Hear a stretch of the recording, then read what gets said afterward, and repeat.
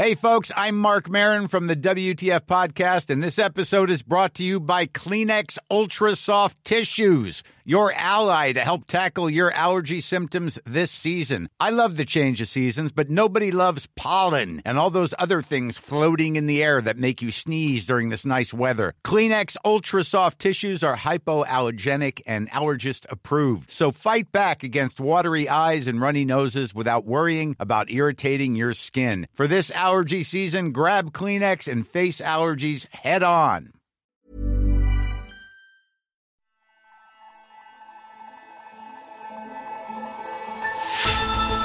Hello and welcome to Economist Radio. You're listening to Babbage, our weekly show on technology and science. I'm Kenneth Cukier, a senior editor at The Economist, and coming up on today's show, will smart speakers be able to see as well as hear? They're trying to make the device more aware so that it does more, so that it's more useful. But they're doing it in a privacy-preserving way by not using a depth camera or a camera or video. And the cyber guru Douglas Rushkoff tells us why he's disappointed with how the Internet Society has developed. You know, when I was a kid, hackers looked for exploits in systems, and now we develop systems that look for exploits in humans.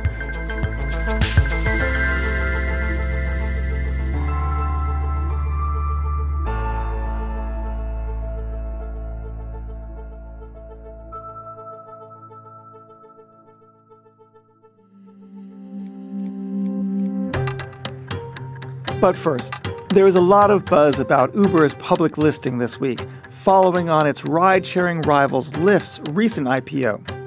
But are the rise of these services a good thing?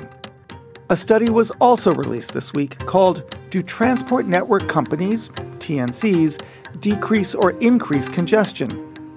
The study was by researchers at the University of Kentucky, and it focused on traffic in San Francisco between 2010 and 2016. And to answer the question, I'm joined by the lead researcher, Greg Earhart. Hello, Greg. Hello. Greg, answer the question that you pose in your title. Does it or does it not? Transportation network companies, which we mean by Uber and Lyft and other such companies, very clearly, according to our results, increase traffic congestion. Okay. Now, wouldn't that be obvious? Because, of course, if there's lots of cars on the road driving people around and they're not using public transportation, that you would have more congestion. You know, it seems like it should be obvious, but there's been a narrative that's been pushed over the past several years that they may do the opposite. The narrative is that they could actually reduce traffic congestion, either by incentivizing people to own fewer private cars, by incentivizing carpooling, or by sort of complementing public transportation. We find that these things aren't enough to offset the increasing impacts that they have. And what evidence did you bring to bear to come to your conclusion?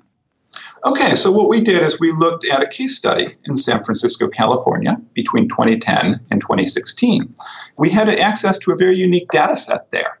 One of the challenges in this research is that it's very difficult to get data on TNC use. We actually had some computer scientists build a program to scrape the APIs of Uber and Lyft and record where the vehicles were driving around the city. We used this to infer where the trips took place, and we related that to a separate data set showing changes in roadway travel times in San Francisco over this period. Okay, but the period didn't stay the same. There was probably a great influx of people because there was an influx of capital leading to more jobs and more people on the roads. So how do we know that it was actually these ride-hailing companies that were responsible for the congestion? Exactly. That's one of the challenges in this sort of research. We're not working in a laboratory environment where you can do a perfect controlled experiment. Instead, we're in a situation where many things in a city change at the same time. So what we do instead is we control for these statistically. We have a separate model that we refer to as SF-CHAMP, and it's a simulation of the transportation system accounting for where people go. And that predicts traffic volumes on roadways, but interestingly, it does not account for TNCs. And what we find is that when we apply this analysis, we would underestimate the increase in traffic congestion. And further, when we look statistically at this, and that by the way, controls for factors such as growing employment, increased population, and changes to the transportation system. But when we control for those factors, we find that the increase in congestion is over and above what we would expect from that background traffic.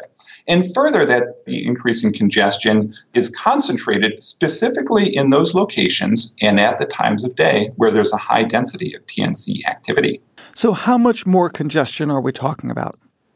Okay, so according to one metric, vehicle hours of delay, which is essentially how much longer it takes you to drive relative to if you could drive the speed limit, that increased by about 62% between 2010 and 2016, with more than half of that increase attributable to TNCs. That sounds like a lot. That's a lot. I've been doing this a long time, and I'm used to seeing small changes in the transportation system. This is a very big change over a very short period of time. Now, the TNCs, these companies, they're not happy with your research. They think it's bunk. Explain their criticism and why you feel their criticism is wrong.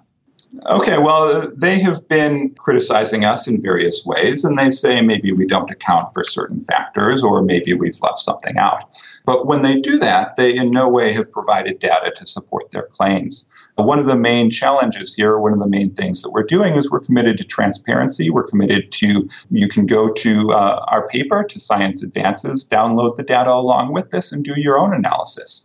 So unless the transportation network companies are willing to provide the data and the evidence to back up their claims, I would not take them that seriously. So it seems that the study shows a damming effect on traffic in these municipalities. What's the implication? What should wise policymakers and city planners do relative to this new information that they have? We specifically stopped short of making policy recommendations in our research, deferring instead to the elected officials and policymakers whose job that is. There are, however, a number of strategies that they are considering. So, for example, there's a question of how TNCs should be regulated.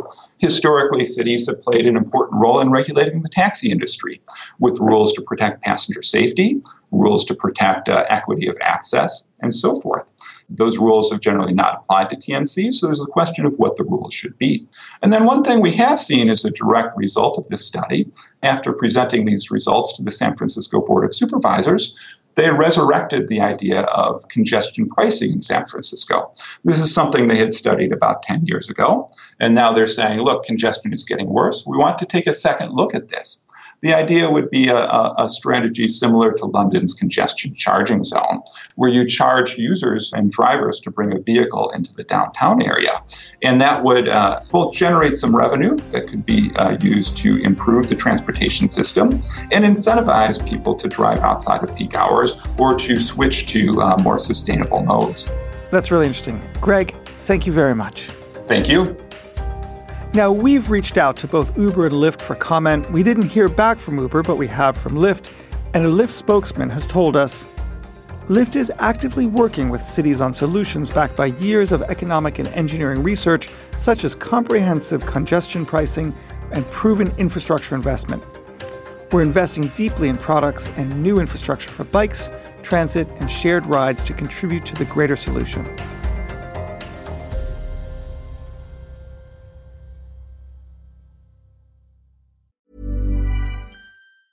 Hi, this is Janice Torres from Yo Quiero Dinero.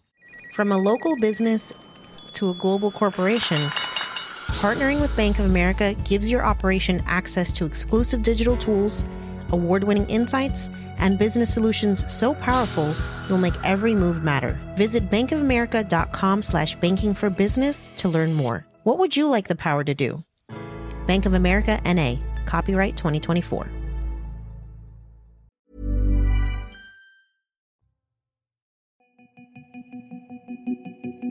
Next, the rise of the smart speaker shows no signs of slowing down. Increasing accuracy and voice recognition is allowing ever greater levels of interaction with the user.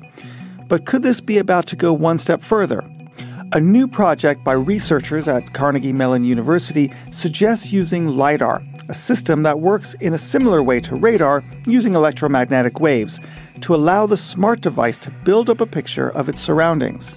In effect, it will have vision as well as hearing.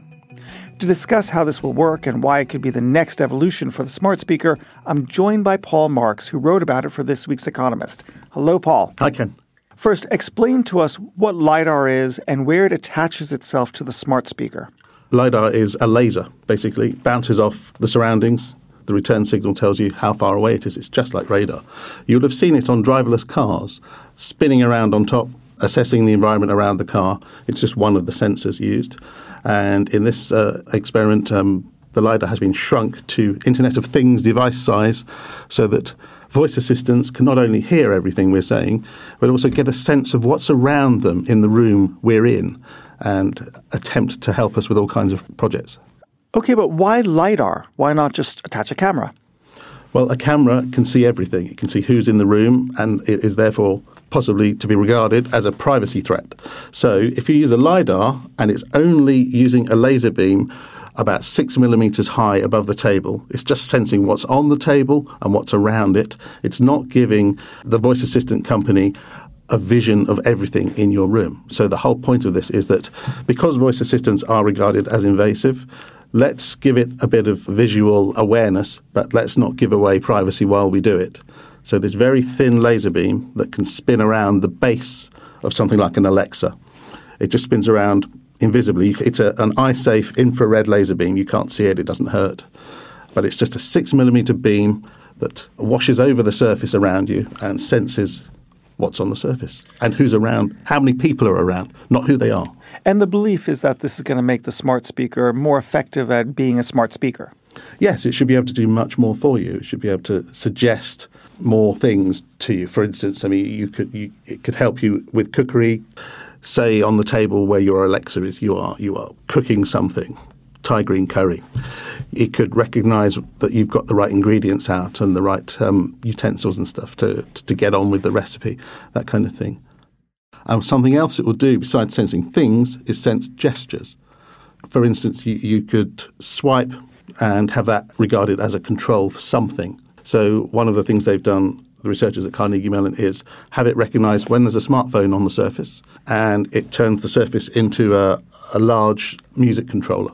So you just swish through your music just with a swipe on the table without having to poke at the screen. And do the researchers think that using LiDAR in this way will actually obviate the privacy concerns?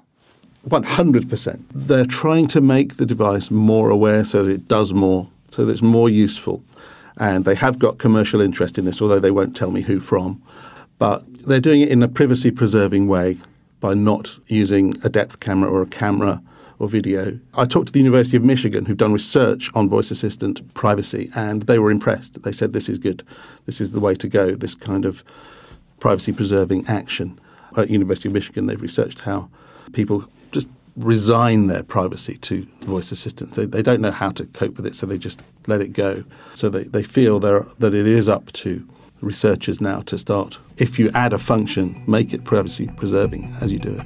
Paul, thanks a lot. Thanks very much. Thanks for having me. And you can read more about smart speakers and LiDAR in the upcoming issue of The Economist. If you like our journalism, take out a subscription. Just go to economist.com/radio offer to get 12 issues for $12 or £12.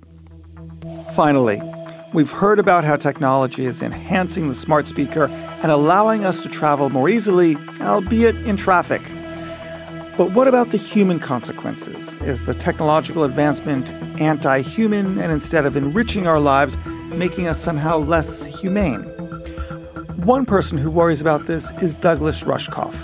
He is a professor of media at the College of New York and Queens, and he's the author of numerous books on technology and society going back 25 years, including the book Siberia in the 1990s, which was extremely optimistic about the internet society. Today, he has reservations, and he spoke to my colleague Nick Barrett about them. Douglas Rushkoff, anything that we believe can satisfy us can frustrate us in equal measure. Do you think your frustration with the modern internet was fueled by the excitement and enthusiasm you had when it was starting out? In large part, yeah. You know, from the beginning, I felt like there was a window of opportunity to use the internet to really imagine very new constructs, new ways of doing culture, business, education. And we ended up really using the internet to reinforce some of the kind of the worst features of our society, and the worst aspects of capitalism and growth-based business. So I would think, part of my frustration is based on the difference between the potential of these technologies to generate cultural change and their use for much more reactionary sorts of forces and reasons. Many people think that these technologies are intrinsically disempowering or intrinsically dehumanizing, and they're not. It's just the way we've chosen to program them. There seems to be a kind of popular anti-tech intellectual community now. We go and we read books by Douglas Rushkoff, or we watch episodes of Black Mirror, then we log back onto Instagram with a sense of kind of ironic detachment, which seems to facilitate our ongoing complicity. We love to hate these services, and yet we still love them. Can critiques like yours really change the way we build these platforms? Yeah, because my critique's not anti-tech at all. My critique is pro-human. And I feel like, I look at movements like, say, the humane technology movement that's in Silicon Valley now, and that's a bunch of the people that developed some of the most heinous addictive technologies consciously. See the results of what they did, like the people who developed the streak feature on Snapchat that addicts, 12-year-old girls to they're having a conversation every day on this thing, whether they want to or not. That they started this thing called humane technology. And the orientation of it feels wrong to me, as if we're going to make technology treat people better. So it's as if people are like cage-free chickens and we're going to treat them nicer on their way to the slaughter. We'll treat people nicer as we extract their data. It's always about how the technology is treating humans rather than what are humans doing with the technology. So I'm looking, instead of saying, technology's bad and stop Facebook and stop Google and let's make laws to stop the invasion of privacy and all, I'm thinking, let's increase our own cultural immune response as people. I'm not looking to business to be less mean to people. Business is going to do what business does because they're running a program unconsciously. But if I can help people kind of restore a sense of dignity, to think of human beings as having more than utility value, then we won't be trying to ape our technology so much. I don't think if people with healthier social lives and people who can make eye contact won't be as likely to succumb to these sorts of addictions. You can't ask Las Vegas to make slot machines that tell people not to gamble, but you can help people find social lives and communities and an economic resilience that doesn't make them turn to Las Vegas to get rich. In any sense, does it bother you that the algorithms find it so easy to nail down human beings and get us addicted? It seems like we're actually very similar and quite easy for them to manipulate. Yeah, I mean, it was surprising to me, I guess, how easy it is to find human exploits. When I was a kid, hackers looked for exploits in systems, and now we develop systems that look for exploits in humans. And I guess it surprises me the same way I'm still surprised when I see, a hypnotist pull someone out of the audience and get them to act like a chicken or do something. I'm thinking, kind of like never believed in hypnosis in a way. I always thought the person is just, why are they doing that? But yeah, so I guess I was surprised by how easy it has been to do that. But it's also why I feel like if it's that easy to find people's exploits, it should be that easy to have people, orchestrate their own set of responses. I don't think it's that hard when you go through, when I went through my Twitter feed and I saw that crazy picture of the little video of the kid with the MAGA hat staring at the Native American, and I watched all my friends, smart people, professors of media and journalists, commenting on this, making ridiculous statements. Oh, look at this horrible kid. Look at this horrible Indian. Look at this horrible. And using it to vent their outrage. And I was thinking, wow, they just let themselves be triggered by something. They have no discipline. And after they get burned like that, I feel like maybe they're smart enough to say, oh, I'm going to wait till a professional journalist gets there and tells me what happened before I just vent like that. And I think we do have that sort of basic discipline and self-control. Speaking of getting burned, do you think before we as a society as a whole change our attitude towards the internet, there has to be some kind of awful, cathartic incident, or do we just have to wait for the next generation to approach it with a greater sense of awareness? I mean, I hope there doesn't have to be a particular cathartic incident. I mean, I know the thing that they say about putting the frog in water and having it slowly heat and then it'll die. Turns out that's not true. The frog jumps out of the water when it gets too hot. They don't die. It's a nice metaphor, but it's not real. And I feel like, no, it's other words like, do we have to have the climate completely collapse before we start looking at it or dealing with it in a real way? I certainly hope not. I think that people are becoming more aware, and radically so. I do get every year in my classes now when I teach them, every semester, more kids come up to me with a little note from their doctor saying, please excuse Johnny from class participation or from presentations because he can't, he gets too much social anxiety and all. And so I do feel like people are becoming aware that this is affecting our basic functioning, and so we are starting to look back at the classroom and saying, well, do we want kids on the iPad in the class the whole time, or do we want to teach them how to talk and present? And I feel the same way on a macro level that, as we see, it's getting really hard to grow food and, the bugs are going away and there's only 60 years of topsoil, that even if it doesn't affect this quarter, it is affecting the long-term sustainability of most of our companies. Douglas Rushkoff, thank you very much for joining us. Well, thanks for having me. That was Nick Barrett speaking to Douglas Rushkoff, whose new book is Team Human. And that's all for this week's Babbage. Please rate us on Apple Podcasts. It makes a difference. I'm Kenneth Cukier, and in London, this is The Economist.